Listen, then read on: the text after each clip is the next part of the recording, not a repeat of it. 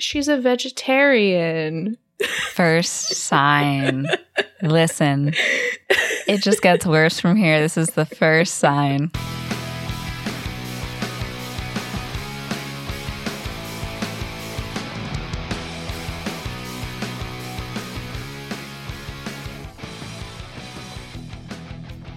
Okay. Oh, that's not what we usually say.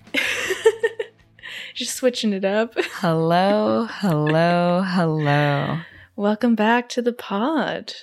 We haven't recorded in like a couple weeks. Yes. We had to get ahead of schedule, but we're back. We're back on it. Yeah, it's been a minute, but we are really excited for the movies in June. Yes. We're doing a bit of a theme month, if you will. And as you can probably guess, we're doing a Pride Month, people, okay? We're talking happy stories, not all happy, the ups and the downs of the LGBTQ plus community. Yeah, I'm super excited. We're doing some movies I've seen and some that I haven't seen. So, like this one, for example, our first movie I had never seen before. I would say that's crazy, but it's like not anywhere that you would typically see it. So it does make sense. I think I saw it when I was younger because we had like an absurd amount of cable channels. And I was like, something I'd found on like an indie channel thing. But yeah, I saw it for the first time when I was like maybe in high school or something, maybe middle school even. Yeah, no, it was great. I actually got to watch it for free on YouTube with ads, which was very cool. Yeah, YouTube sponsor us. Yeah, literally. Like, I'm after this. I'm like, does YouTube have good movies? Like, I know, I never look. Yeah, I've never checked. Yeah, maybe we'll do a YouTube theme month. They can sponsor us, and we'll cover all the free movies that they have. Oh yeah. I guess we should say what the movie is that we are doing today. Absolutely. We are doing the 1999 classic, But I'm a Cheerleader. Wow. What a, like, visually delicious film. Yeah, I couldn't agree more. I think that not only do I like the content of the film, it's so pleasing to look at. It's really thoughtful. I don't think we cover a lot of, like, indie movies. Yeah. But this is for sure, like, a movie that's more alternative. The director, Jamie Babbitt, she was quoted saying, like, I wanted this movie to feel like a gay Clueless. Nailed it, I would say, for sure. Yeah. No, the colors are so, like, pleasing to the eye, but also have such a big part in the storytelling as well. Like, in some obvious ways, and then in some more subtle ways that I really enjoyed. But we'll talk more about that throughout. But yes. Yeah, it was great. We can throw some numbers at you. Bang, bang, boom. So we had a $1 million budget. I did read that initially when the movie was greenlit, they were going to have a $500,000 budget, but it did get upped to $1 million. And it made $2.6 million at the box office. So not like a huge, huge smash success, but I'd say a pretty decent return, especially for an indie. I was reading that she had made, I can't remember it. I think she had made another movie for Sundance and then finished this script. And at Sundance got the financing. Yeah. For But I'm a Cheerleader. I think we read the same Variety article. I think so, yeah. Because, I was reading about her talking about how the initial reception of the movie was not great. Like, people who were reviewing it were really, really harsh. But I think, it was just before its time because it's actually more of like a comedy than some sad, like there's definitely traumatic content, but it's more so focused on like the absurdity of the events that occur. Right, yeah. And this isn't like a movie made to like educate straight people on like the horrors of conversion therapy. Like that's not what this movie is for. It doesn't need to be for that. There are many other movies for that. And I think it was also just kind of like revolutionary at the time to have like a lesbian comedy, especially one which actually Jamie talked about in this Variety article about how like it was so wild to have a lesbian comedy where like they didn't die in the end. Like they literally just got to like ride off into the sunset. Spoiler alert. And also like no one had to like go through this whole transformation. Like the idea of Megan's kind of like gender expression stays the same the whole time. Like she doesn't all of a sudden become like super masculine or anything like that. Like she's still very much a femme by the end of the movie. Mm-hmm. And I mean, I would really recommend reading this Variety article because it also talks about how, and we'll get into this more, but like the juxtaposition of gender and sexuality, because we see their, you know, sexual orientation, and what they try to do in this conversion thing is conflate their sexuality to their gender identity. Mm-hmm. And that's like a discussion I feel like that is being had so much more now than was back then, with like kind of the with breaking like down visibility and stuff too. Yeah, like breaking down of like the gender binary and what that means. So super cool to be able to see like these kind of seedlings in this movie from like 1999.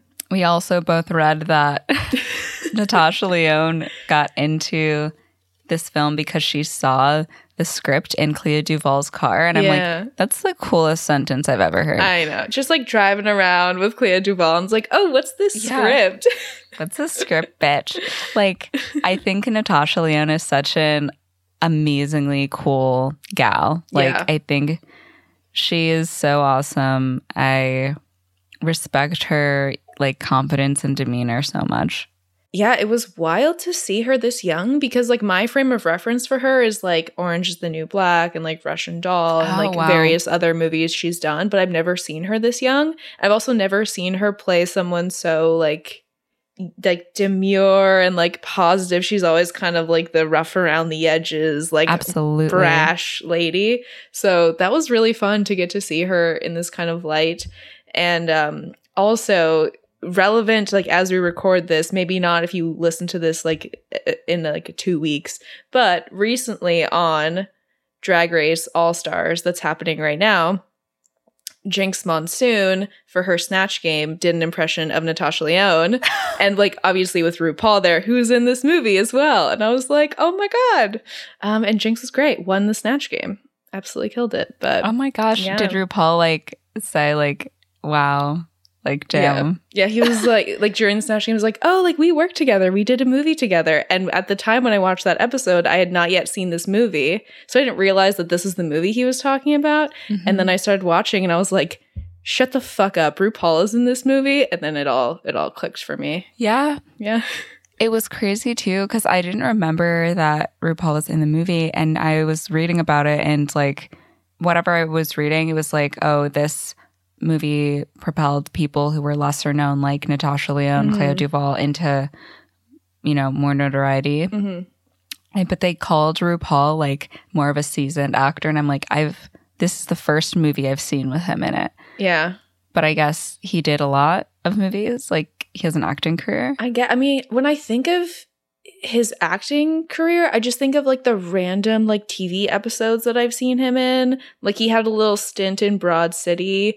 I actually just the other day, because I'm rewatching Ugly Betty, watched an episode that he was in.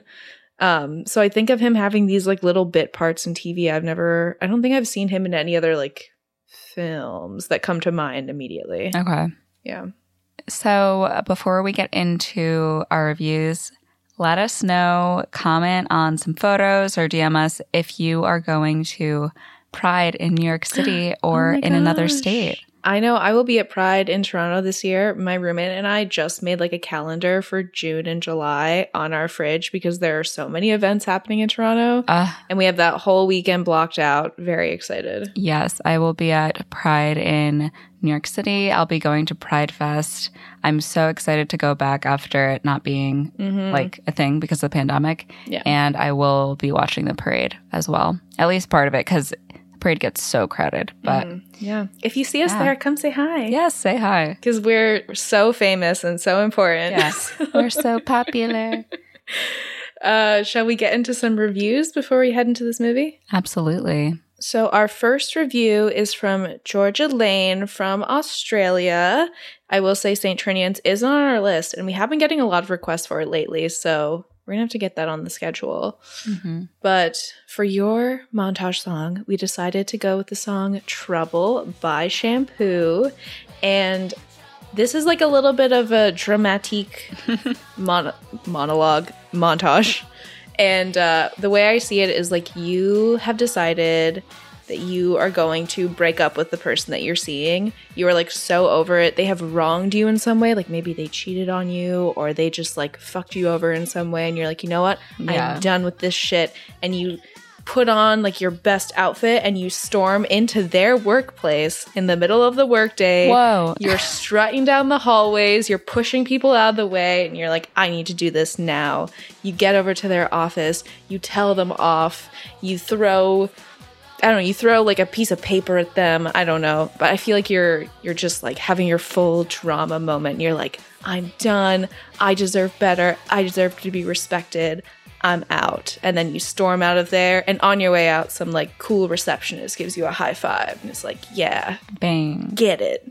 I love that. That was a good one. Thank you. Let's write a movie. Oh my gosh. You know? Let's. The next review is from OK Girl 526, and we decided to give you One Love by Jordan Pruitt. I loved Jordan Pruitt. Yeah. So this could be just a pure 2000s montage for you. I see you getting home from school. You make a little snack for yourself of Dunkaroos and like, what's a good drink? Like one of those flavored juice things, and it looks like it's in a barrel, and you kind of like peel back the... What? I don't know if this is a hyper-specific like East Coast thing, but it's like this little plastic bottle. It looks like a barrel, and it's like fruit juice or something. Yeah, and you have that, just pure chemicals, and then you turn on the TV to watch like Unfabulous, and you have your bootcut jeans and your Uggs on, and you just take a load off. Maybe you go on AIM and chat with your friends, and then you open up your Trapper Keeper and start looking over some vocab words. That's just a little bit about me. Our next review is from Haley Eliza. Thank you so much for the review. We did find who we think is you on Instagram. We are stalkers. Nothing gets past us. Not a damn thing. We deduced from your post that you seem to be like a concert person. So I see this montage set to Prima Donna by Marina and the Diamonds. One of my like favorite songs in 2014. I loved it. And I think this is you like getting ready to go to a concert. So you like put on your favorite pair of jeans. You have like the layered shirts. You got like the necklaces, the bracelets. You're doing your makeup. You're doing your hair. You put on your sneakers because wearing heels at a concert is a fool's game. We're not doing that. We're being comfortable. And yeah, it's just like you getting in the mood. You're hyping yourself up and getting ready to head out the door to have a great time at your favorite concert. I love it. I love it. And last for this week, we have a review from Abigail L. And I decided to give you Go Figure by Everlife. Incredible bop.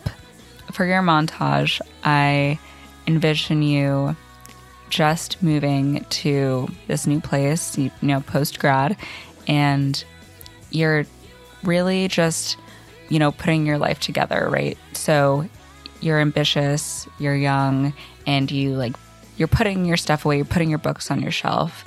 I see you going to your first day at work, you're laughing with your coworkers, you're a hit, okay? They love you.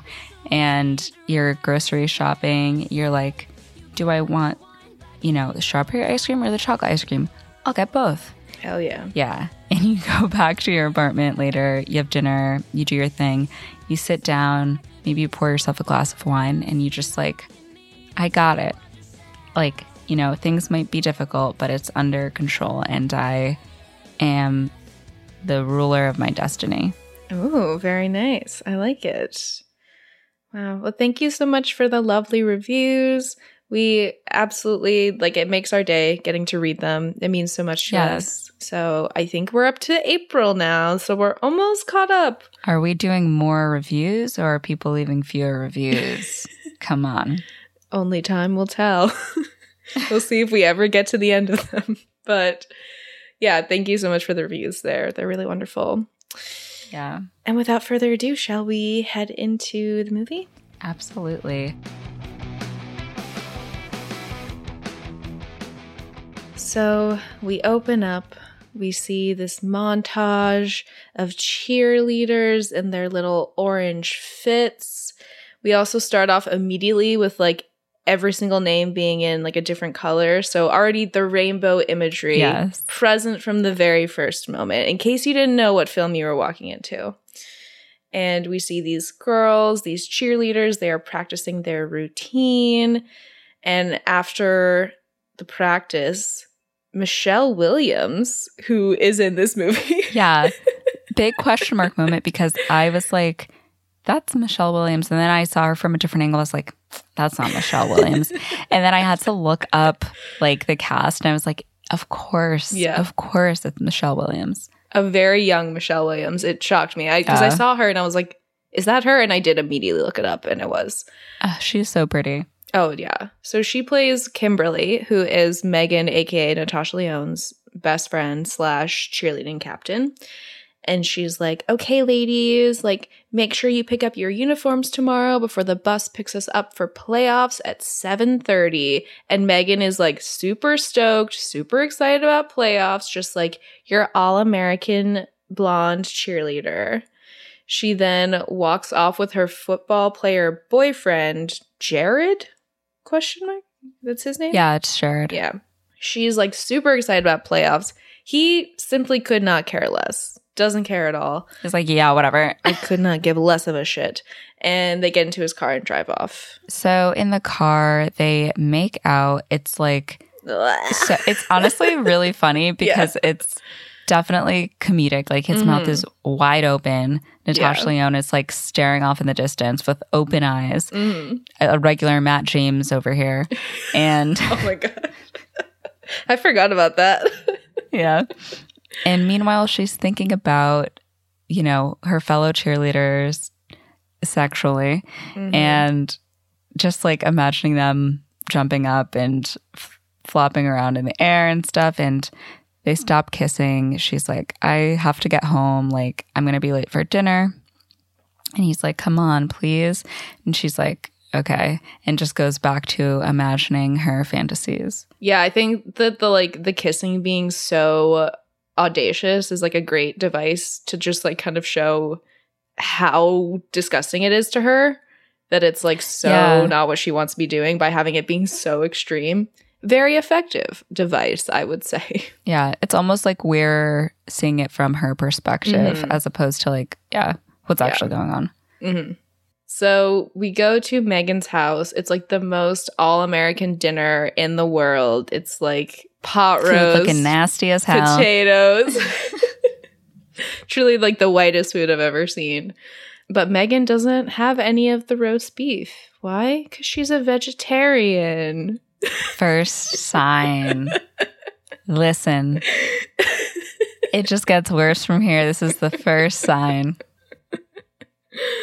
Oh my gosh. So she holds hands with her parents. Her dad says grace.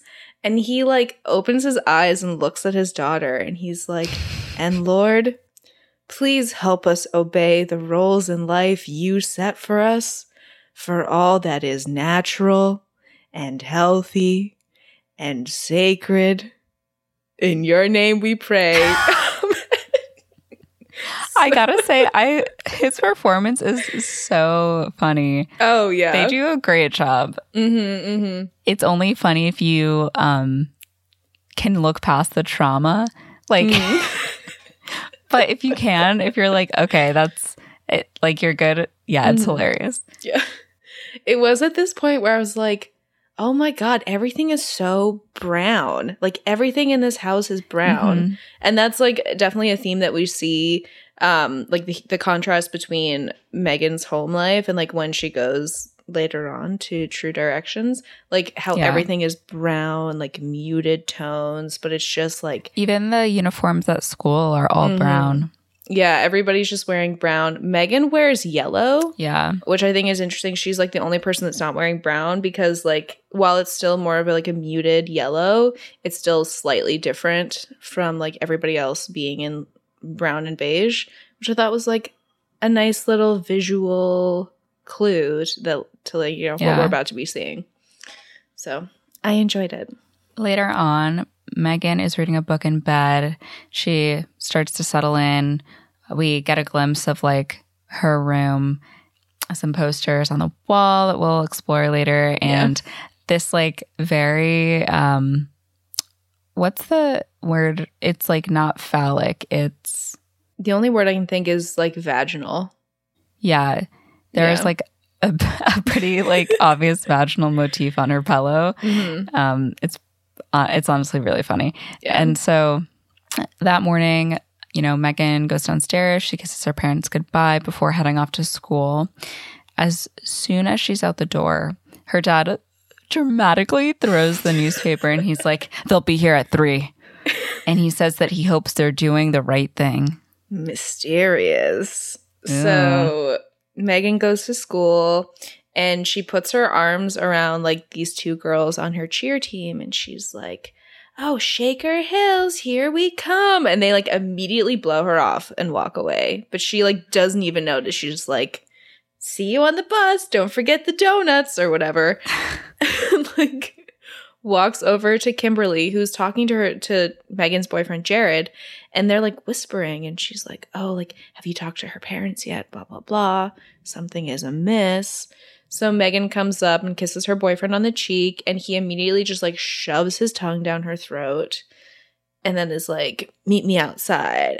And walks away. Ay. Nasty. Yeah, Megan wipes her mouth, opens up her locker, which has a photo of, I think it's Jennifer Aniston in a bikini. Is it? I couldn't see who it was, like, clearly enough. I think it is a blonde woman. I thought it was her because it says, like, Friends on it, I thought. Oh. But I could have, like, mistaken it for something else.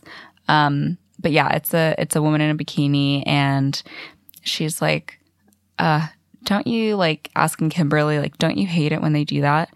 And I'm like, oh my God, yeah. Like if someone was sticking their tongue down my throat 24/7, I'd hate that. But Kim is like, I think it's fun. And Megan's like, oh, maybe he just doesn't do it right. And I'm like, that's absolutely correct. Probably true. Yeah. Yeah. And then she grabs her books, heads off to class. Kimberly opens Megan's locker again and steals the picture of the woman in a bikini. This is obviously also like something you'd rip out of Cosmo, not like a Playboy magazine image. Yeah, it honestly looks like an ad, like it's from a catalog or something. Yeah. So we have somehow now cut to the end of the day, I guess. Megan is driving home with her boyfriend, Jared. He is driving incredibly slow. As this is happening, we see our first flash of color in this movie, which is the pink van of True Directions. What's True Directions? I don't know. We're about to find out. Mm-hmm. Because out of the van steps RuPaul in an all blue outfit with a shirt that says, straight is great, with an exclamation point. Shock of my life. I had no idea that he was in it. So it literally is in all caps in my notes. He greets Megan's parents and they thank him for coming. They bring him into the house. And inside the house is like Kimberly and some of Megan's other friends. And he gives them all brochures about warning signs and says that it's important that they do things directly, but they do it lovingly. They're not accusing, they're supporting. Meanwhile, Megan and Jared get to the house. Immediately, they're met by her parents, RuPaul, aka Mike, her 2 friends, and Kim. And they're like, surprise. Surprise, it's an intervention. Literally. So Megan is like, is someone dead? And her mom is like, I made your favorite, and offers her a brownie. And Mike introduces himself and he's like, I'm here to facilitate a dialogue between you and your friends and family. And they all sit down. Megan somehow still very clueless as to what's happening at this point. Her father starts off and he's like, Megan, we love you. We're just concerned about certain behaviors. We're afraid that you're being influenced by an unnatural way of thinking. And the mom just cuts him off and she's like, honey, we think you're a lesbian. lesbian. And Megan is like, what are you talking about? And Mike is like, I'm an ex-gay man and I work for True Directions. He's like, allow me to reintroduce myself. I work for True Directions, a place that helps people like you understand homosexual tendencies and how to deal with them.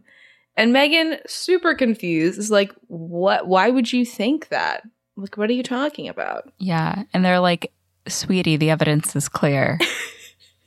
The picture in your locker, the Melissa Etheridge poster in your bedroom. Oh yeah, the vaginal motifs in your decor, and oh yeah, wait, fuck. I'm like, oh yeah, and this thing. She doesn't like to kiss her boyfriend, but what the kicker is, the best part for me is she's a vegetarian, and they hold up a bag of tofu, like a Ziploc bag with tofu in it. It's a gateway protein, apparently. Yeah. You've soyed yourself. So Mike is like, denial is a normal part of the healing process. And Megan is like, no, like there's no way I am going to this. Cut to Megan in the back of her parents' car as they drive to True Directions. And honestly, I was expecting them to like literally blindfold her and throw her in the True Directions van. So this was like a little less horrifying to watch. Yeah. So they arrive at True Directions where, first of all, the house is like blue and pink trim. So off the bat, you already have this gender binary color scheme situation. And we are greeted by Mary, the founder of True Directions, dressed in an all pink like skirt suit. And she has blonde hair, and she introduces her son Rock, like Stone, and he's quote unquote an ex-gay, but LOL, not at all. Yeah, not at all. Yeah, it took me like maybe 2/3 of the movie to realize that his name was supposed to like be a reference to Rock Hudson. That like completely flew over my head until after. I don't even know who Rock Hudson is. Oh my god, Rock Hudson, like classic like old Hollywood actor who was gay. Oh no. Yeah. I bet that's his root. Yeah, probably. So Mary's like, oh my gosh, it looks like we got you just in time. And it's so much harder once they've been through all that liberal arts brainwashing. Once they get to college, they're a lost cause. Yeah, exactly. Megan's parents say goodbye and they head off. And they're like, well, they seem like nice people. Spoiler alert, they're not. So we then see one of many title cards. Step 1, admitting you're a homosexual. So Mary sits Megan down in her office and basically walks her through what it is she's at. She says it's a 2-month program based on 5 simple steps. And the first step is admitting your problem.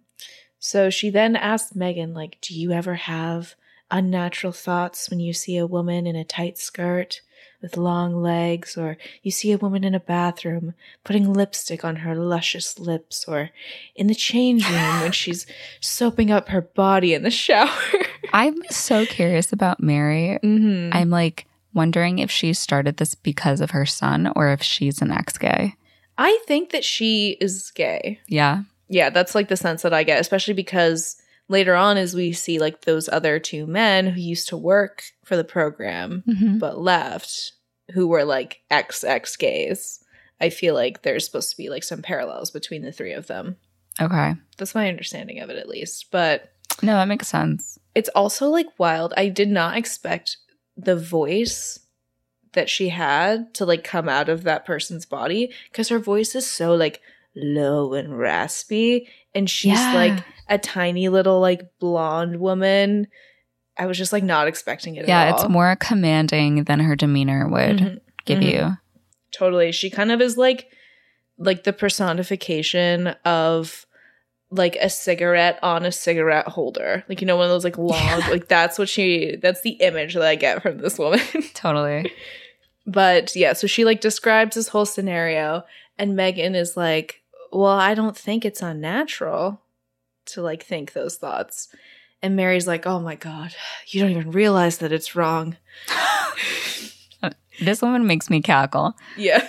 Until you can admit your sickness, you'll have to wear this, and hands her like a hospital gown, I guess, because it's like until you admit your sickness, like sure. You're a fucking patient. Yeah. And she tells Megan that it's a battlefield of temptation out there, and she's going to have to fight. So she then introduces Megan to Hillary, one of the other, what are they even called? Like convertees, like campers? Students, I guess. Yeah, one of the other people at the program. Hillary, a.k.a. Melanie Lynskey, who is a wonderful actress. We've actually done a couple of her movies now because she was in Coyote Ugly. She was in Ever After. Yeah. Very, very talented lady. So she has Hillary show Megan around the house. Basically, Hillary walks Megan through the schedule. It's kind of funny, though, the shot that she has like kind of like a follow camera, and it's the perspective of Megan. I really like that shot. Yeah. She tells her that they wake up at 7, breakfast at 8, group therapy until lunch, then free time until the afternoon before moving inside for reorienting exercises, and they have family therapy on the weekends. So she shows Megan the bedroom, and this, you know, is where they sleep, but no inappropriate behavior allowed. And she was like, inappropriate, like swearing? And then we hear Miss Clea Duvall go, no, inappropriate, like fucking. So yes, we see Clea Duvall, a.k.a. Graham, lounging on the bed. And I also just want to like kind of talk about this bedroom for a moment because it's wild. Everything is like bright pink. And all of the beds have like plastic covering on top of them. Like not like when you get a new like couch or whatever and it has that like plastic. These are like plastic covers that they take on and off like between when they're sleeping. It looks almost like some sort of like 70s mod shit. Or like if you were like, oh, I think in the future we're going to wear like space suits as what we wear. It's like, it looks almost spacey. Yeah, and it's like puffed up. Like there's texture to it. It's yeah. It I read in an article that the director said she was inspired by like a Barbie dream house meets Edward Scissorhands. Oh yeah, that makes sense. And that reads for sure. Everything feels like very artificial. Like it does feel like you're in a dollhouse at True Directions. Like nothing is real. Everything is very fake. And I think that's, you know, purposeful to talk about how like everything that they're doing there is fake. It's not real. Like you can't like just take lessons on how to be a straight person. Like that's not real. Everything here is just like that's fake. Everything's fucking fake is the moral of the story. But yeah, everything is also really symmetrical too. Like we have 2 beds, one in the middle, 2 beds. And a consistent thing that I've actually noticed throughout is how like there's a lot of symmetrical shots. And the one thing that breaks up that symmetry is Graham in the way that she's positioned in all these shots. Like you'll see 2, and then like Graham kind of askew somewhere, like breaking up that symmetry. I like that, yeah. Yeah, which I thought was like really poignant given like the role that she plays in like Megan's story and in the house as well. So it's great filmmaking. I really loved like the interesting choices that they were making. But yeah. Anyways, getting ahead of myself. This is where we meet Graham. She has like her short little like black hair and she's like smoking her cigarette, like clearly the bad girl of the crew. They leave the room and Hillary's like, oh, don't mind Graham. She's a spoiled brat. And then on the wall behind them, we can see the 5-step chart with everybody's name and checklist for all of them. And so far, everybody has passed step 1, except for Megan, because she just got there. Everybody else started yesterday. So we have our first group therapy session. Megan sits down to meet the rest of the group, and everyone introduces themselves with one fact. Oh, yeah, with one attribute and the fact that they're homosexual.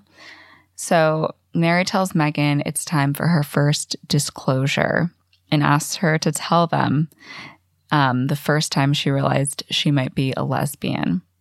And Megan's like, I'm not, and I shouldn't even be here. So Mary's like, okay, they should discuss the issues in her intervention. Number 1, vegan, vegetarian, whatever. And she has pictures of women just hanging around. One of the kids is like, do you think that's normal? And Megan's like, sure, but I've never really thought about it. So Mary's like, have you ever had a boyfriend? And Megan's like, yeah, I've been going steady with Jared for 2 years. I love him. He's smart and popular. I think Graham is like, and he's got the biggest dick I've never seen. Yeah. And so Hillary asks if she's ever had sex with him. And Megan's like, I'm a Christian. Like, excuse me. I think it's Hillary that's like, yeah, it's really easy to be a prude when you're not attracted to him. Mm-hmm. And, they all kind of press Megan about, like, whether he gets her hot, if she, like, thinks about him at night. Yeah, they're really, like, digging in here. Yeah, for real. And she's like, I'm not perverted. I get good grades. I go to church. I'm a cheerleader. I'm not like all of you. Everyone reads Cosmo. Everyone looks at other girls all the time. And they're like, yeah, but you assume that they are thinking what you're thinking when they look, but they're not. And it's like a full... Oh my God. glass shattering moment. Like, you can basically hear the, like, ding in Megan's head. And she has an epiphany. She's like, I just want to be normal. And Mary's like, just admit that you're a homosexual. Megan is spinning out and she just goes, I'm a homosexual. And, like, everyone starts clapping. And they swarm her and hug her. She's like sobbing. She's truly giving like 110% in this scene. Yeah, whereas I feel like the other people were like, yeah, this is why I'm here. It's also interesting the fact that she doesn't realize it. Everyone else around her has this realization. Yeah, it's like the glass closet phenomenon where everyone else can see it but her. Yeah. Yeah. So they all kind of like swarm her and hug her and are like, yay, as she's sobbing. And Mary congratulates her and says she's taken her first step in her true direction. And Megan is just, sobbing. Mary tells her that it's going to be okay. And she gives her a pink uniform to wear because all the girls wear pink and all the boys wear blue. It's like really hammering home that gender binary. Yeah. Then later on at dinner, Graham congratulates Megan on her first step. Graham is sitting at another table alone. She's being, a little introvert. Meanwhile, at the table with everyone else, they talk about how they can't wait to be straight, and it's nice to have people to talk to about this. And Graham is like, then you should get new friends. And Megan's like, we should all be supporting each other. Very goody two-shoes. Mm-hmm. Yeah. So later that night, we also see Mary spritzing these flowers with water. They're plastic. Like, they're clearly plastic. She even, like, pulls one out of the ground at one point. And just, driving home the fact that literally nothing here is real. It's all fake.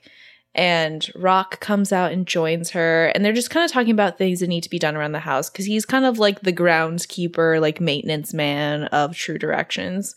And he's drinking a drink out of his little bendy straw. And she, like, smacks him for drinking out of the straw. And she's like, I told you, no sipping in my presence. Chug it like a man. And he's like, I'm sorry. So, clearly Rock very much under his mother's control. Mm-hmm.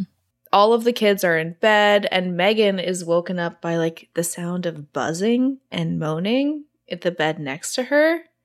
So she goes over to Sinead's bed and she's like, hey, what are you doing? And Sinead is doing aversion therapy where she shocks herself down there with a shocker every time she has thoughts about girls, which is horrifying and sounds extremely painful. And she's like, no pain, no gain. You want to like dick? You better start training yourself. So Mary goes in to tell Megan she has a phone call. Oh, that's not my line. That's okay. You can say it. I did it. So Megan answers the phone. It's her mom. Her parents are just like, we miss you. We want to know how you're doing. She's like, I'm doing okay.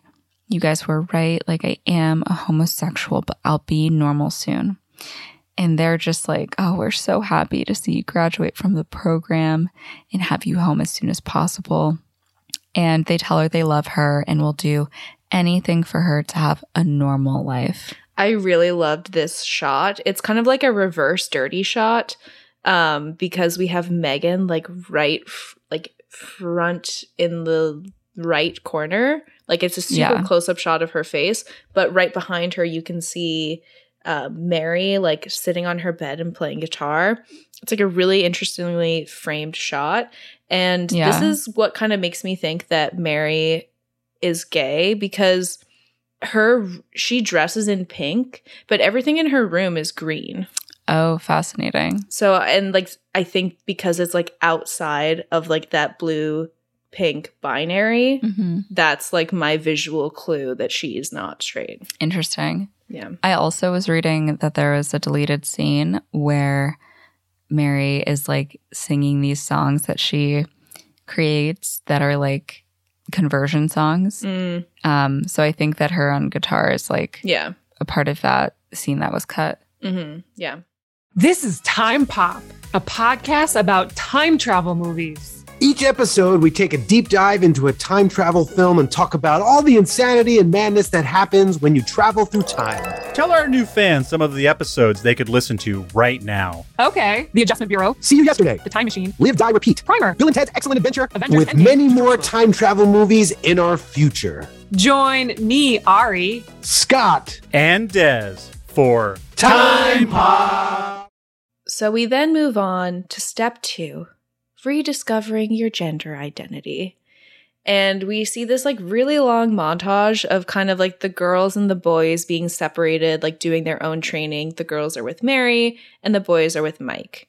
Mary trains the girls how to like vacuum, but it's like very sexual in nature where it's like go in and out, like mimicking penetration essentially. Certainly. We also see Mike teaching the boys how to go in and out of every crevice while fixing a car. And they are all just like staring at Mike's junk essentially as he's like thrusting as he's fixing this car. Yeah. Yeah. It's charged. We also see Megan in a wedding dress, just reinforcing those gender roles. Hillary tries to like feel up Jan while they're fitting Megan in this wedding dress. The urges are obviously still there. Mike teaches the boys how to be manly, how to chop wood. At one point when they're chopping wood, there's all these like blue, like kind of cut out statues behind them. And one of them is like mushrooms. Yeah, one of them looks like a giant dick that's behind them. That's absolutely. All phallic for sure. Yeah. Shows them how to shoot guns. And then we also see the girls putting on makeup. So they go to group therapy and Mary asks Megan to like report the root of her tendencies. But Megan is like, I just can't think of anything. And Graham says that, prom queen is too afraid to disclose. And Megan is like, okay, then, what's your root? And Mary says that it might be a good idea for her to share so that it can help Megan. And Graham is like, my mother got married in pants. And they all clap. Oh my gosh. So everyone goes around, they say their root. And before they go back to Megan, Mary's like, just dig through your painful memories. You'll find it. Mary then tells them to partner up to do an exercise. And their partner will be with them for the rest of the program. Megan gets stuck with Graham, and Mary gives them like some flashcards to work through. So they sit at this like, again, very fake like campfire setup. There's even like a, what's it called? Like there's like a backdrop behind them. Oh my gosh. Of like it's like a mural or something. They can't even just have like the outdoor wilderness as their regular backdrop. And the pairs all sit together and they have to identify what's on the flashcards. So Megan shows one to Graham, and instead of saying like this is a woman, you're supposed to say, oh, this is a mother, because like women have roles, and if you see the women in their roles, then you won't objectify them. And Graham asks Megan if she's stopped objectifying them yet. And Megan's like, well, I'm still looking for my root. So, no. So chill out. Yeah. And then Graham calls Megan a priss. She then shows Megan a flashcard. And on top of like the mother figure, she has like a little cutout photo of like a naked woman's body that she's just like holding on top of it. And when Megan looks at it, Graham then zaps her with the shocker. And she's like, oh, you have to be more prepared for temptation.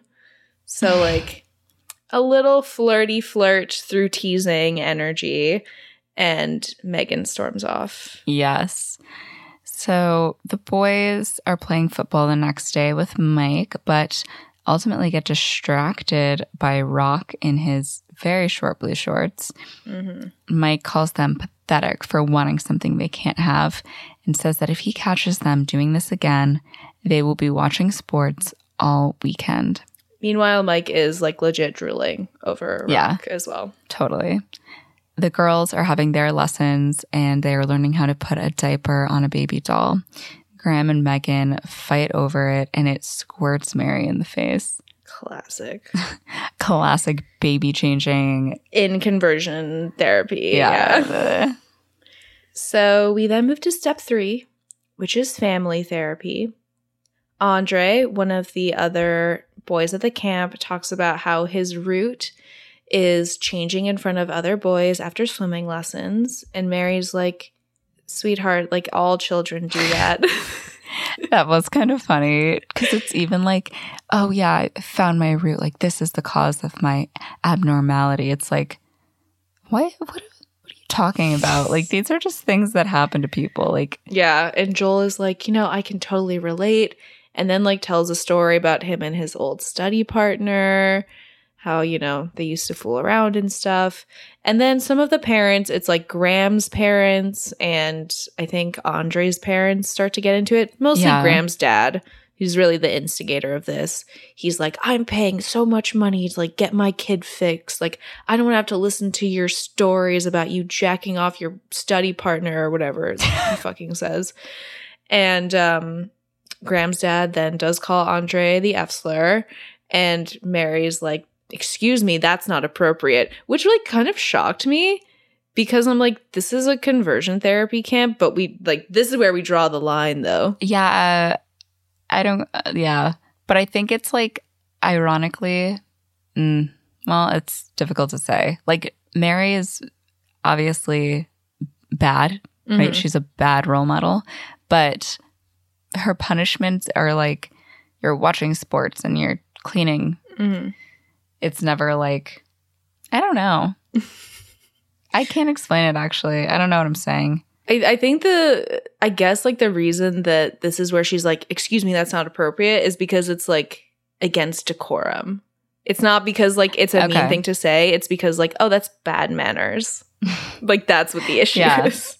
That makes sense. Mm-hmm. Yeah. Yeah. So Graham's dad is like, I've had enough. Graham, when you get back from Switzerland, you better have this gay thing out of your system. Otherwise, no college, no car, and no trust fund. And they storm out. And now it's time for Megan to report her route. And she's like, well, like we've always been a picture perfect family, but my dad was out of a job for 9 months and my mom had to support us, and maybe that's how I got the wrong idea of gender roles. And Mary's like, of course you wanted to emulate your mother because you don't respect men. You don't respect your father. She's like, that's not like exactly true. Meanwhile, her parents are like, what the fuck? I didn't come here to be attacked. And she tells Megan that she wants to write a song about this. Oh my Lord. So after this horror show, we go to like free time in the yard. Mike gives everybody a 20-minute warning that, you know, they're about to end their free time. Meanwhile, Rock is like gyrating with a leaf blower in the front yard, and Mike is thirsting over him. Andre and Hillary are sitting together, and they get thrown a paper airplane, and it's a little flyer that says, "Another way out. Explore your alternatives. Live free. Love free. Meet out front. Midnight this Saturday." Ooh. And there's like little rainbows on it. And Andre then immediately shoves it in his pocket.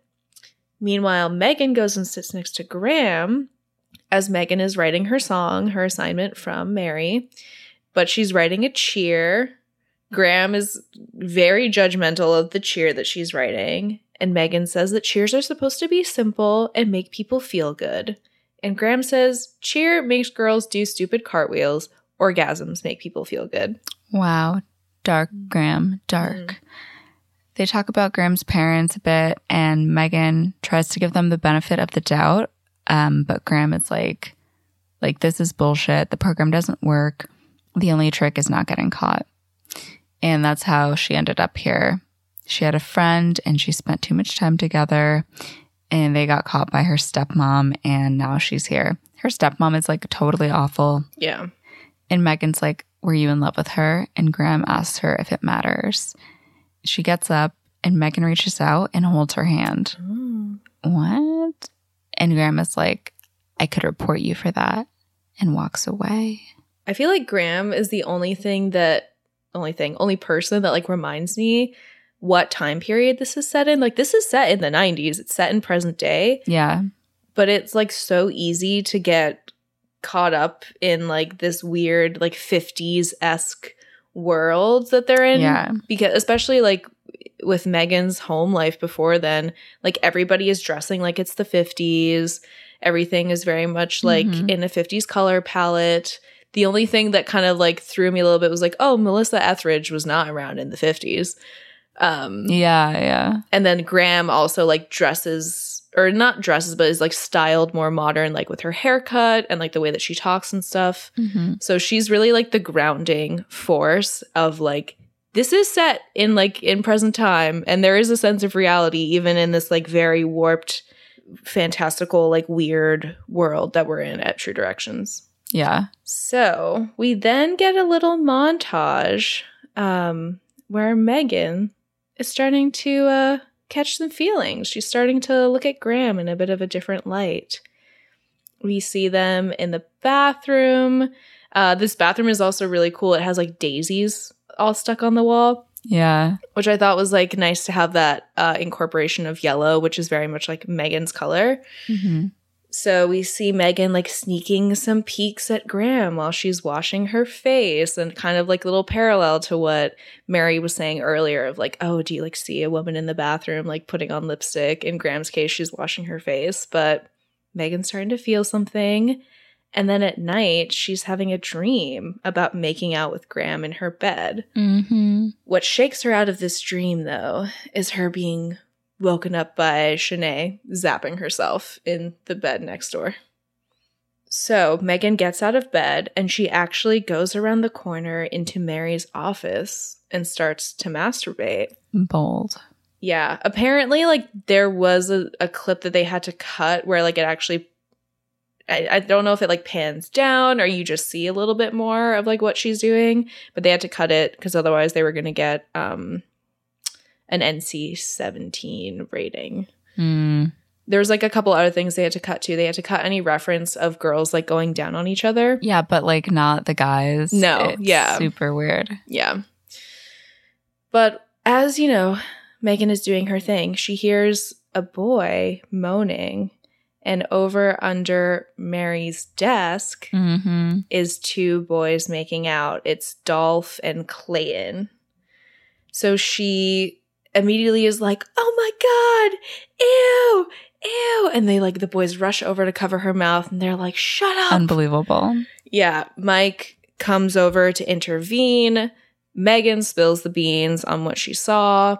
And both the boys beg Mike not to tell their parents. And he's like, I expected better from you two. And then drags them off to go see Mary. Yes. Everyone huddles outside of Mary's door to listen to her talk to Dolph and Clayton. And she says, whoever started this is out of this house, and the other one is in big trouble.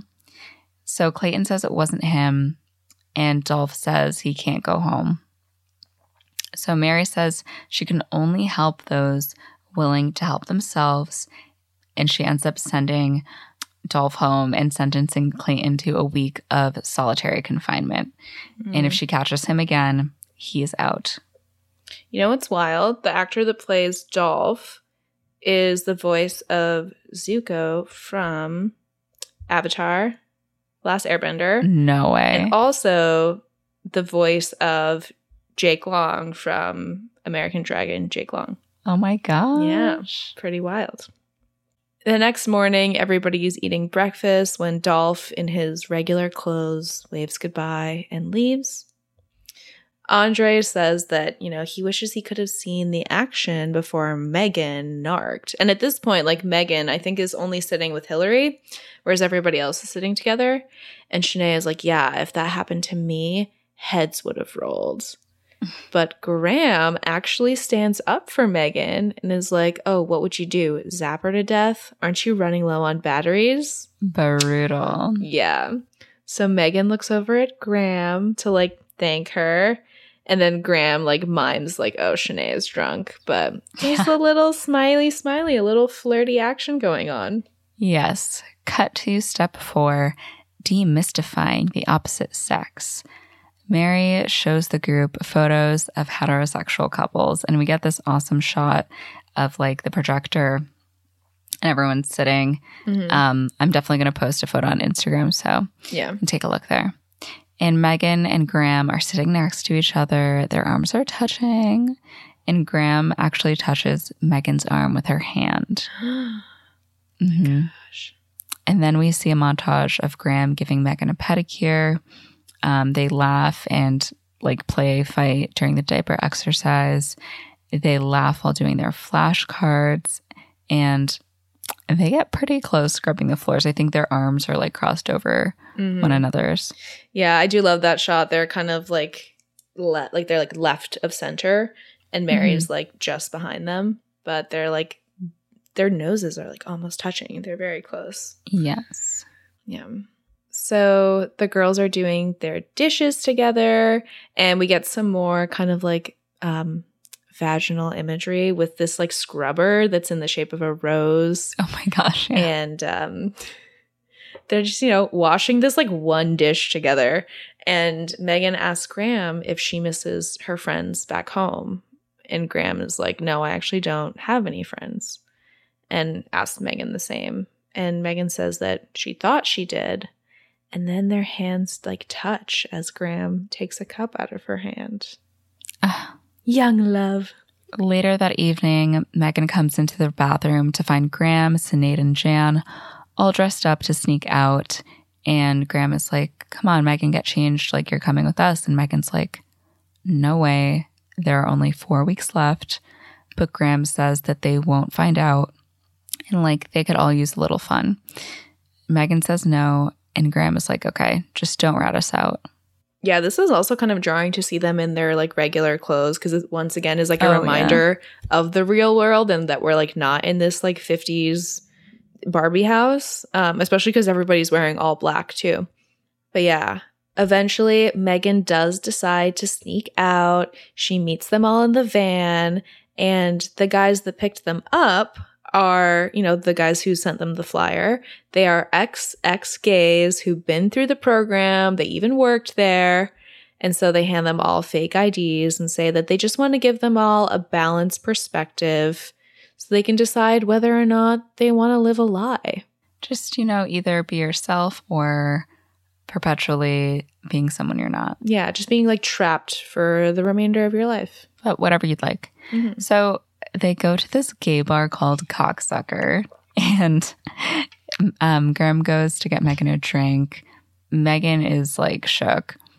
She goes over to the bar as Andre dances, and she repeats her intervention speech. And Graham is like, you don't have to do that. Like, just be yourself. And a woman comes up to Megan. I don't know who it is. Oh, it's Julie Delpy. She was in like the Before Sunrise, After Sunset, that series.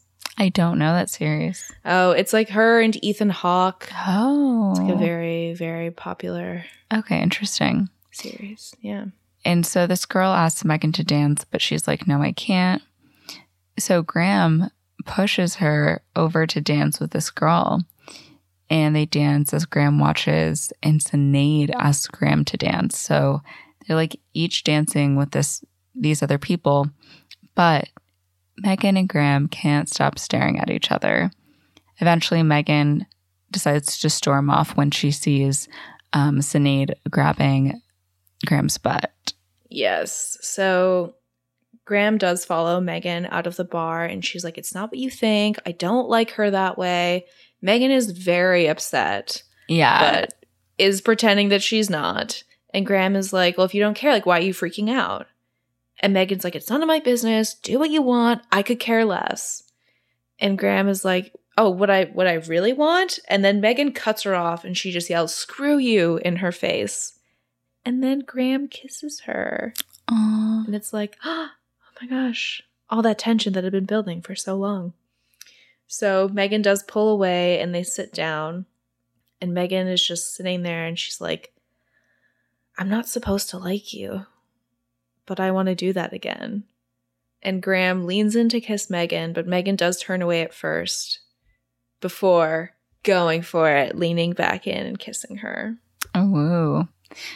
Meanwhile, Andre is simply tearing up the dance floor inside, and Sinead goes outside to see Megan and Graham making out. She's not pleased. I never really thought about it until now, but the way that this scene is lit is in such contrast to the daydream the dream that Megan had about her making out with Graham, where it was like super bright and like it almost looked like it had like a filter on it where everything was like the exposure was turned up really high, and this is like very dark and there's like some like red lighting and stuff. So it's cool to see like the contrast between like the dream, the fantasy, and then the reality. Yeah. This is where we wrap up pretty much. They rush back to the house. They actually see Mary's lights go on and they like have to get a move on, right? Mary comes into the bedroom where all the girls have thankfully like posed in their beds as if they've been sleeping there the entire time. And she flashes her flashlight on everyone's faces before leaving. Then Graham hops out of bed. She kisses Megan goodnight and then goes back to bed. And Sinead is like glaring at Megan in the light of the shocker. Yeah. So obviously Shanae is going to do something about this at some point. We are planting the seeds for that. So in the morning, Mike is leading group therapy, trying to get Andre to find his root. And that's when Jan pipes up. And Jan, we haven't really talked about her much, but she is like definitely the most like masculine presenting, has kind of like the faux hog haircut, like tattoos and stuff, like very much like stereotypically what you think of when you think of like just a very like mask lesbian. And Jan is like, I'm a heterosexual. And Mike is like, sweetie, I don't think you're there yet. Like, you're not quite at that step. And she's like, no, I've never been gay. Everybody always thinks that I'm gay because I like softball and wearing baggy pants and I'm not as pretty as the other girls. But I like guys. Like, I can't help it. I just want some dick. And is like crying and runs out. I can't help it. Yeah. Which I thought was actually like a really cool kind of subversive moment that I wasn't expecting. From this movie and this character. And as she runs out, Mike is like, who's she trying to fool? So it just like definitely like reinforces how much of like the way people are treated in this program is based on like aesthetic stereotypes. Oh yeah. We see Mary tending to cleaning later on. She's dusting one of the beds when she finds a matchbook from Cocksucker. Yeah. Uh-oh. So she confronts the group and just like, who has been sneaking out? I want names now. And she's like, Graham, do you have anything to say about this? And Graham's like, why are you looking at me? And Mary's like, it was under your bed. And she's like, do you have anything you want to confess? And Graham is like, I didn't sneak out and I don't know who did, but I did realize something about myself last night. And Mary's like, okay, out with it. I have a crush on Joel. And Mary is like beside herself. She's like, that's amazing. I'm so happy. Joel is like, whom's to me? Me? And Graham is like, it proved to me that treatment's actually working. And Mary like hugs her and says that they should all look at Graham's strength in working her way through this program. And she has scheduled meetings with everyone else's parents to get to the bottom of this. Yeah, so one by one, they have to have meetings with Mary and their parents, you know, promising that they didn't sneak out. Megan goes in for her meeting, and her parents say that they know she didn't do it, but if she did, she can't come home. They cannot allow her to live this lifestyle under their roof. So if she's choosing this lifestyle, she's choosing to cut them out of her life. Megan then reluctantly tells them that they don't have anything to worry about. She's like, it's so half-hearted that she's like, I've been missing Jared a lot and I can't wait to see him again. And her mom is like, that's wonderful, sweetie. We can't wait. We'll see you at graduation. Bye. And they head out. Lord, Lord, Lord. So Mary is like, got to get some retaliation on these XX gays. She starts making a sign that says, silly F word, dicks are for chicks. And it's a play on silly rabbit, tricks are for kids. Yeah. Pretty crazy. So she also calls the XX gays, Larry and Lloyd, and is like, listen, I know what you did. Like, don't expect to get off scot-free. And she also lets Clayton out of isolation so he can join them all. Which is literally like not even like a full-size garden shed. It's like a toy. Oh, it's a doghouse almost. Yeah. It's like a tiny little children's toy house. Yeah. So she lets him out so that he can join them in protesting outside of Larry and Lloyd's house. Yeah, so they go to the house and they're, you know, holding their signs. They're chanting Adam and Eve, not Adam and Steve. Classic. And this young guy in a rainbow shirt is, you know, going into the house. He points to Megan. Is like, hey, I saw you last night. So then Graham quickly intervenes, yells the F slur at him, throws a rock at him so he'll run inside. And Megan's like, what are you doing? And she's like, what do you mean, what am I doing? Like, what if he saw us kissing last night? I had to get him out of here. Pretty strong, though. Yeah. So Larry and Lloyd then come out, and they're like, all right, you better retreat, or we're coming over there. And all the kids run back to the car, except for Megan, who stays standing. Graham does run. She doesn't go into the car, though. She goes just behind the car. And Lloyd asks Mary if, you know, this is what you're teaching, throwing stones from glass houses, which once again was kind of like a clue to me of like, oh, Mary's gay herself type of thing. But I did think it was really interesting in hindsight once I'd finished the movie, like this shot of Megan standing firm, Graham running not fully behind, but just behind the car, showing that kind of like 1 foot in, 1 foot out thing. But at this point, Megan has like accepted who she is.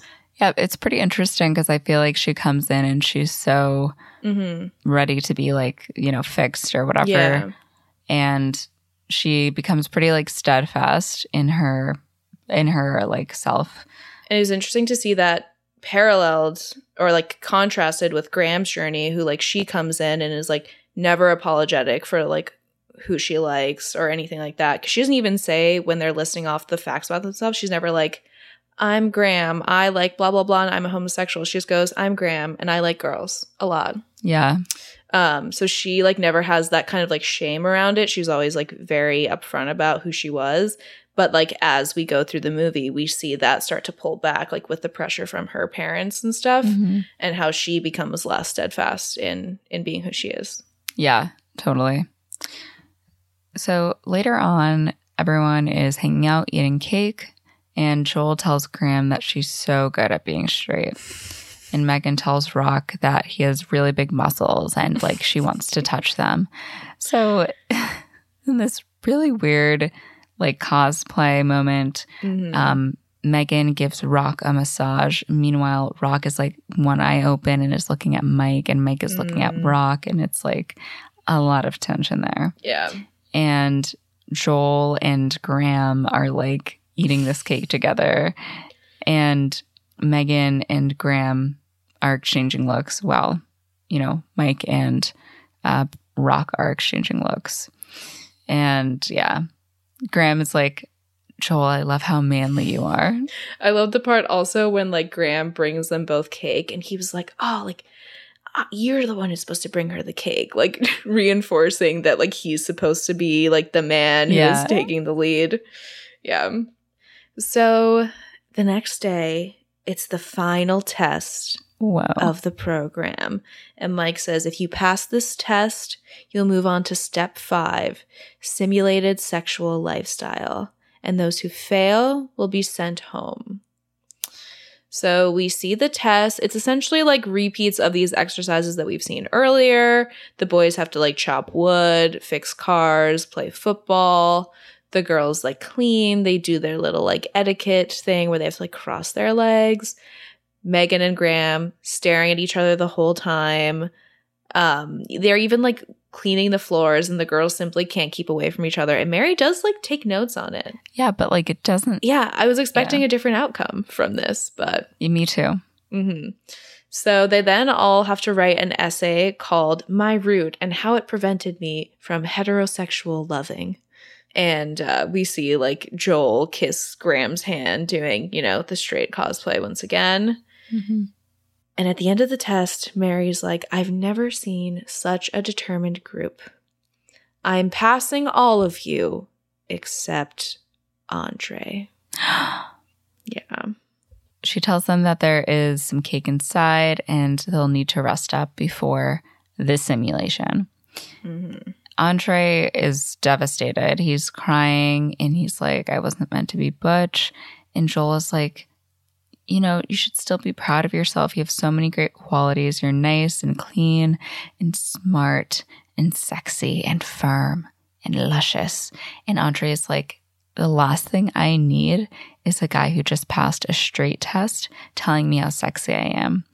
And he gets up and calls everyone liars and says that nothing is going to change them. And I'm like, I mean, go out with a bang, dude. Yeah, you're right. So yeah, absolutely.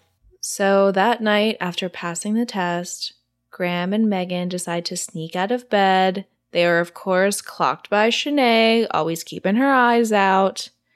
They go outside and like lay down on like a little blanket they have set up. And we just see this like montage of them like laying together and kissing. And like sex is implied, but overall it's just kind of like very innocent. It's just like, you know, you see them kissing and whatnot. And it's like very romantic too. It's not like, oh yeah. Yeah, it's just like these two women getting to spend some time together. And yeah.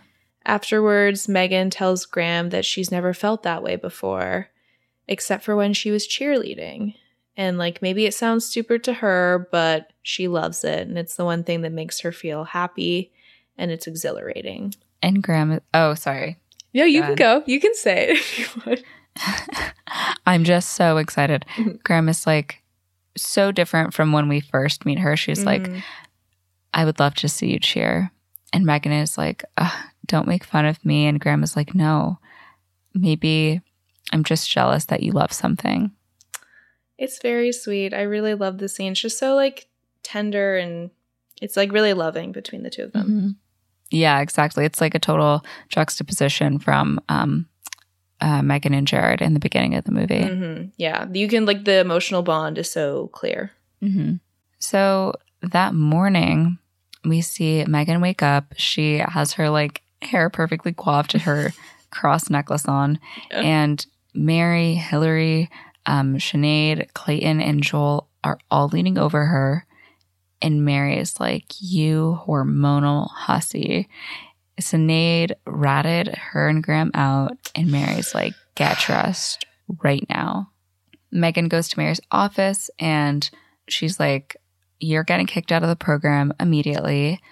And need I remind you, your parents told us that you are not welcome at home anymore." And Mary says that she could make her a deal. She can stay and graduate with her class, but in return, she has to do her partner simulation with Rock. Right?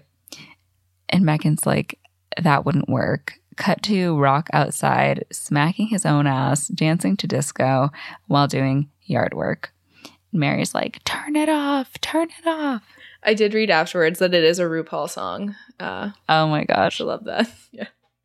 Graham's parents meet with Graham and Mary is like, well, we lost Megan, but you still have a chance to save yourself. And her dad is like, there is no choice. You're going to graduate. And her stepmom is like, this is exactly why her mother left, and asks her if she is ready to lose her father too. Jesus. I hate her. Yeah.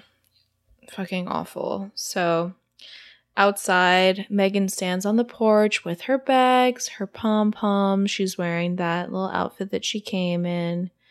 And Mary comes out with Graham and her parents, and she's like, well, it's settled.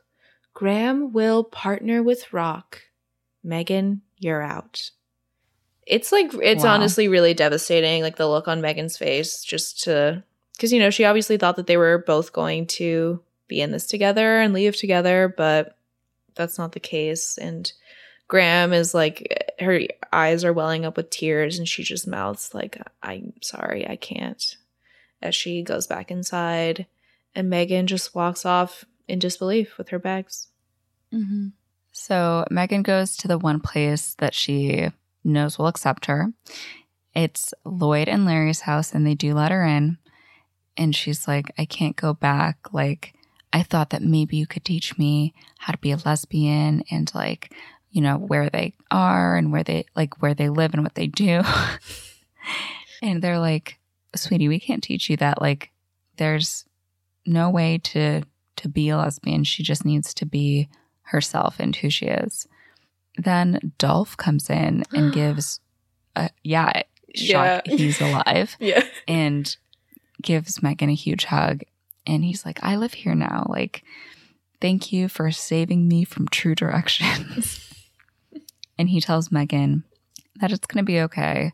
She's still really upset that Graham didn't leave with her.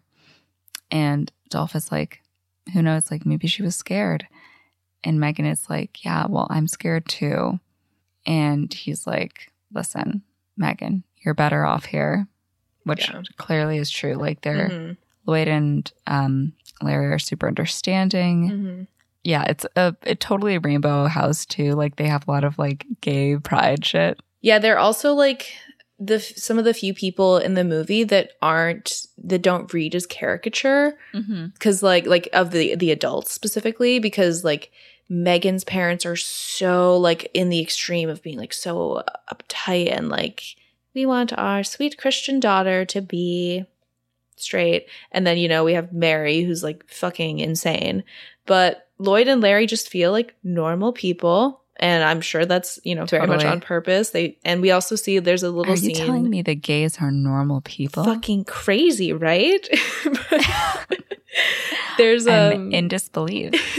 There's a scene between them later, which we'll talk about, which I really, really loved, just showing their like relationship dynamic. And I do think it's like very much purposeful to show them as like some of like the healthiest adults in the world of this movie. Yeah, absolutely. But we leave this little slice of normalcy to go to a fucking horror show, which is Step 5, Simulated Sexual Lifestyle.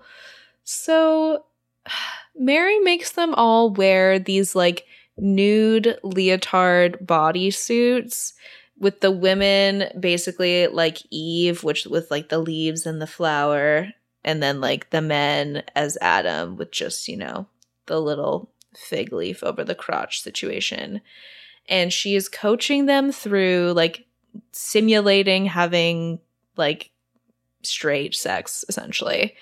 And she then gets her son Rock and Graham to go up, and they have to like lay on this bed, and she's like coaching him through, like they have to kiss, and then they have to like essentially like dry hump, and she's like, and now Graham, you open your legs up like a flower for him to slide in. It's like so uncomfortable to watch in every way. I think one of them, maybe it's Joel, asked about foreplay. It's Joel, yeah. And she's like, real men don't do foreplay. You get in, you unload, you get out.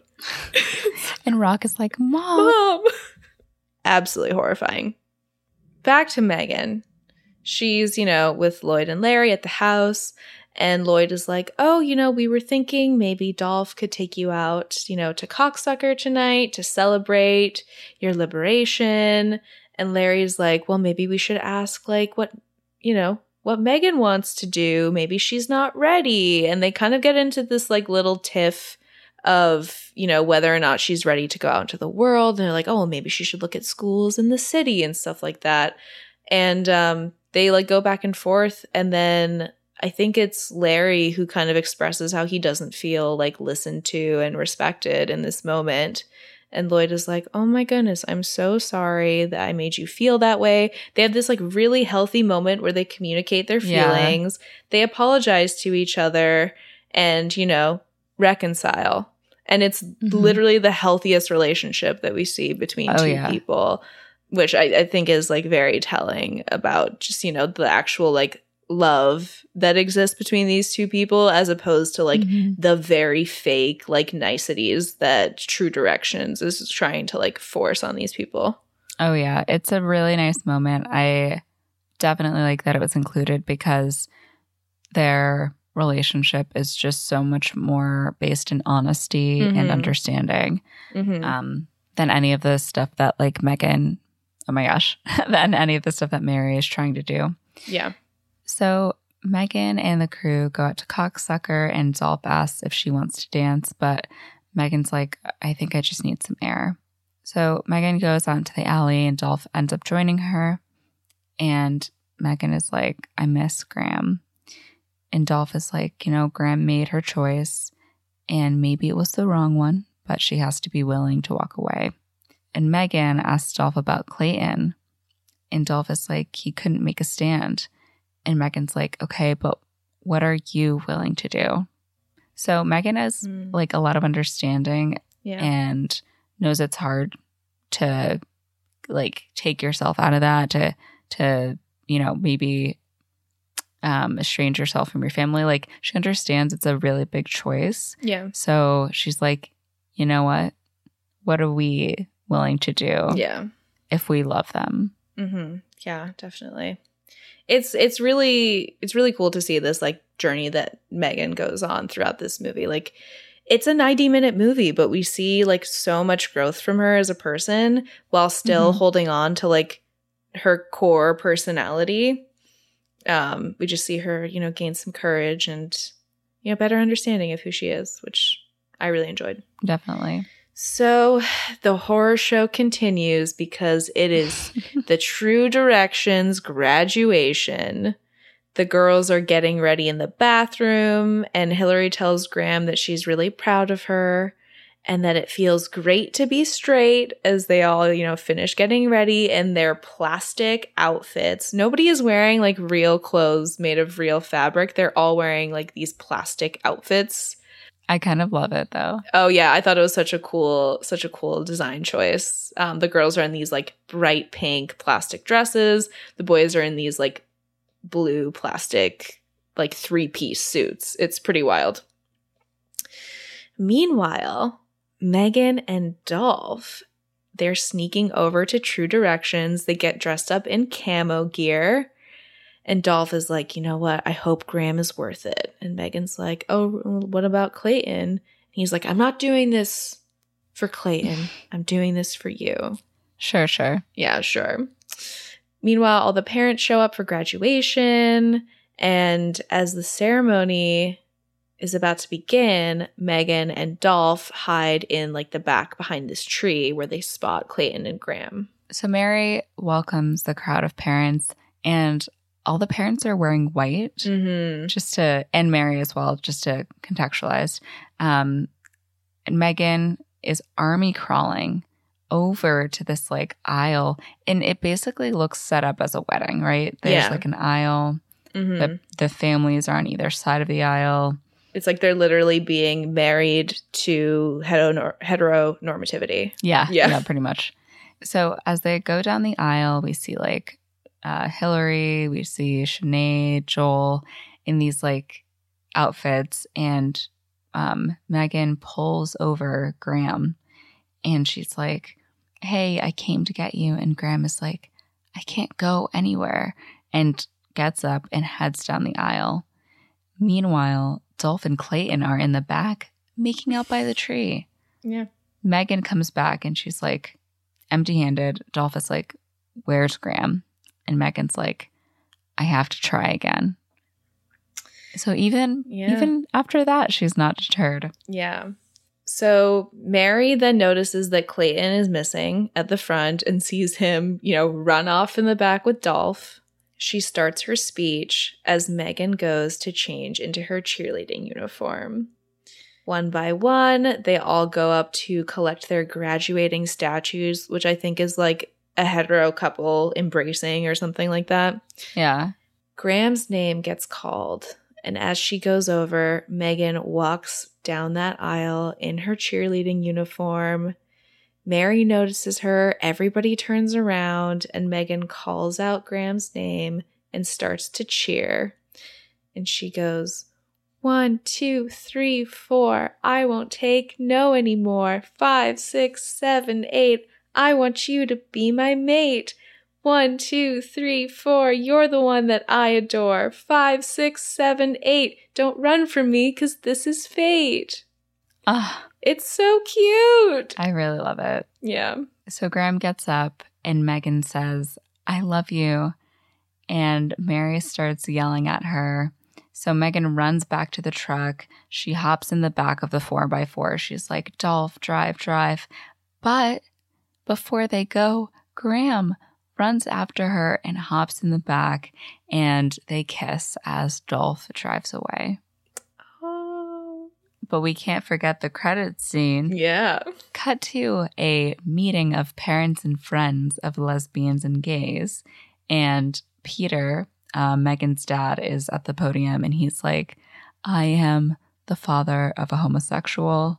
And we see Megan's mom just like in a fucking like headscarf, like kind of covering her face. So, there's progress. They didn't cut her off. Yeah. Definitely an empty threat. They love their daughter. Yeah, there's hope. There's hope for Peter after all. There's some little hope. But yeah, that is, but I'm a cheerleader. Yes.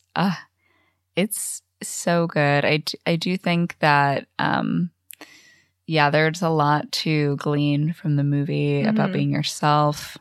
I think that people should watch it, like parents should watch it. Yeah, I think it's like a great comedy that doesn't involve like the lesbian characters being like harmed. In the end, they do have a happy ending. Yeah. It's not perfect maybe, but it's like positive for sure. Yeah. I think it's a really smart and really funny, entertaining critique about like heteronormativity and like how absurd it is by like really highlighting the absurdity of it. And visually, like the visual storytelling is such a big part of the storytelling, which I love. That's like why I love Baz Luhrmann, because the visuals of it are so integral to the story that's being told. And I feel like there's so much that's both like subtext and also like very obvious about the visual storytelling, but it works so well that I really enjoy it. A lot of the writing is just really funny. We have great performances. And yeah, overall, I really, really enjoyed it. I'm glad that we covered it. So I like finally watched it. Yes. Me too. I Yeah. I'm trying to think of like a more thoughtful thing to say, but really I just want everyone to go see it on YouTube. I love Natasha Lyonne. I think she does a phenomenal job. I love Clea Duvall. Clea Duvall you'd probably recognize from Veep. I think that's like her most famous recent role. I really don't have any critiques for this movie. I think it's also a super unique movie. And I'm personally like so tired of like conversion therapy stories. Yeah. Like I was so annoyed when they came out with the one with, what's her name? The little blonde girl. Oh, Chloe Moretz, the Miseducation of Cameron Post. I didn't see it, but I think that's what it's called. Yeah, there was that, and there was like Boy Erased a few years before. There's been a few as of late. Yeah. I don't know. It's not for me. I'm like, I just need some happier stories. Yeah. And I do wonder with like movies like that, I'm kind of like, I wonder who this is for. I can't like, speak for the LGBT community, but I'm like, is this for them? Like those kinds of more traumatic stories, or is this like to educate straight people? Like, I just wonder like what the point of view is. And I think it's important to like remember history, but I don't feel like spending that much money on something so sad and like awful is going to uplift anyone. Yeah, it can walk the line of like trauma porn, Yeah, for sure. And it's, I mean, the same goes for like a lot of movies where it's like the like Black horror films that like feed off of Black trauma and like, yeah. Yeah. And I think that this movie has definitely like gained very much like a cult status. Yeah. Cult classic for sure. Yeah. I feel like a lot of its like iconography can even be seen lately, like particularly thinking about the Silk Chiffon music video, which is like very much like it literally is this movie, is like that music video is this movie. But also even looking, I don't know if you've seen the music video for Someone I Fucked Once by Zolita. No, I haven't. But yeah. I think I've seen pictures where it's like the same. Yeah, where it's like the very femme cheerleader, like the more like masculine, edgy like girl. They have like a little romance. In the end, they both like publicly like, I think they like make out at the prom is like what happens. Okay, cool. But yeah, so like these kind of themes I think are present as we also just get like more lesbian representation in media now. I feel like a lot of themes in this like visually from this movie are kind of like present in what is being made now today. Yeah. I overall really like this movie. I'm going to give it, I think we're starting off pretty strong. So I'm going to say a 9 out of 10. I was also going to say a 9 out of 10. Oh, I'm really glad you liked it. Like I would have felt so shitty if you didn't like this movie.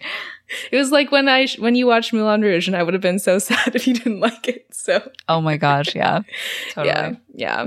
But no, I really did like it a lot. I'm definitely going to rewatch it. Me too. Yeah. I want to watch it with Phil. It was actually on Criterion for a while. Oh, yeah. Yeah. I think it's like any movie lover will like it because it's like, it's not only funny and enjoyable and unique. I think it's also like really well thought out, well written. Yeah. Amazing direction. Yeah. Yeah. And honestly, like incredible set dressing. Oh, yeah. The costume design, the set design. Yeah, everything just like fit together so perfectly. But yeah, it was great. We're starting off strong. I'm excited for the month ahead. Yes, and I promise we won't do 27 Dresses. That movie sucks so bad. We did that. We did 27 Dresses. That's not the one. It's another Katherine Heigl movie. Oh, Jenny's Wedding? Jenny's Wedding. I promise we won't do Jenny's Wedding. No, we are not. It's not on the lineup. Can confirm.